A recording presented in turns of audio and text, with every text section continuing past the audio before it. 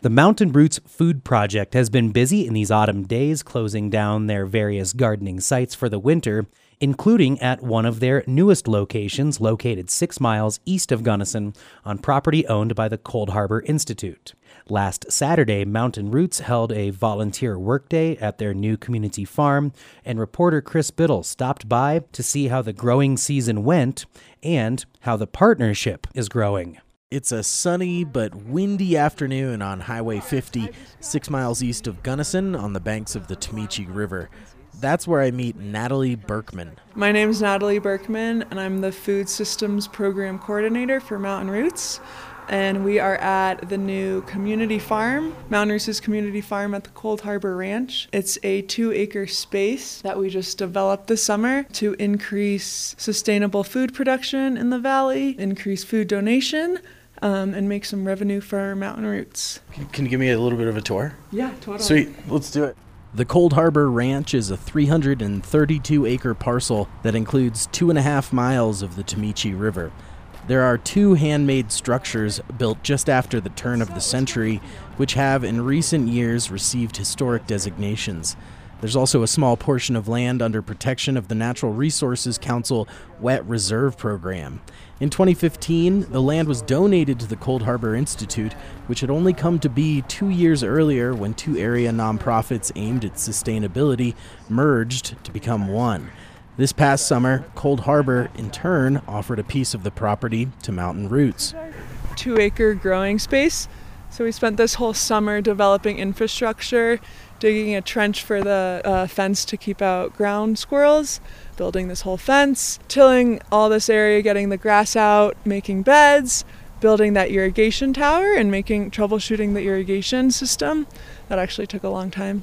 The new space came at a perfect time for Mountain Roots, who says their mission is to create, quote, resilient food systems in the Gunnison Valley by enhancing healthy connections between food, earth, and community.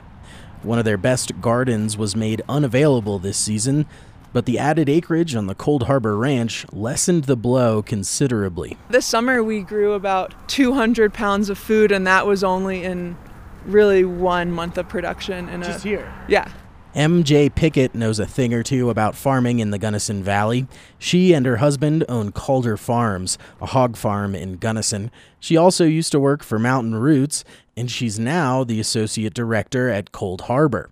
She told me that their mission is to, quote, facilitate education, demonstration, and incubation of responsible personal, community, and land-based practices. But really what that means is that we have this beautiful demonstration ranch where we can showcase sustainable living practices, alternative building practices, exemplary land management for the community, by the community. Back at the ranch, Natalie and I come across one of the more creative contributions from the community.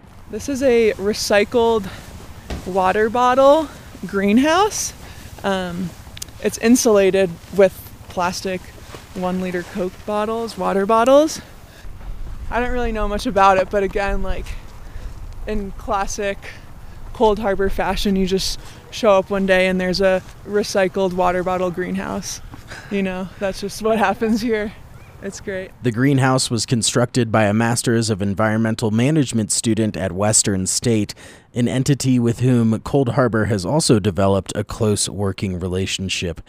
But Pickett says that the collaboration with Mountain Roots is key to their mission. So our partnership with Mountain Roots is really rooted in the fact that we want to demonstrate sustainable agriculture techniques for our valley, which is, you know, where they come in and where we can provide the land for them to do what they do best. They donated this land to us rent-free, and in return we're going to farm, grow some good food, and share with the community how to grow sustainable food at high altitude. Reporting for KBUT, I'm Christopher Biddle.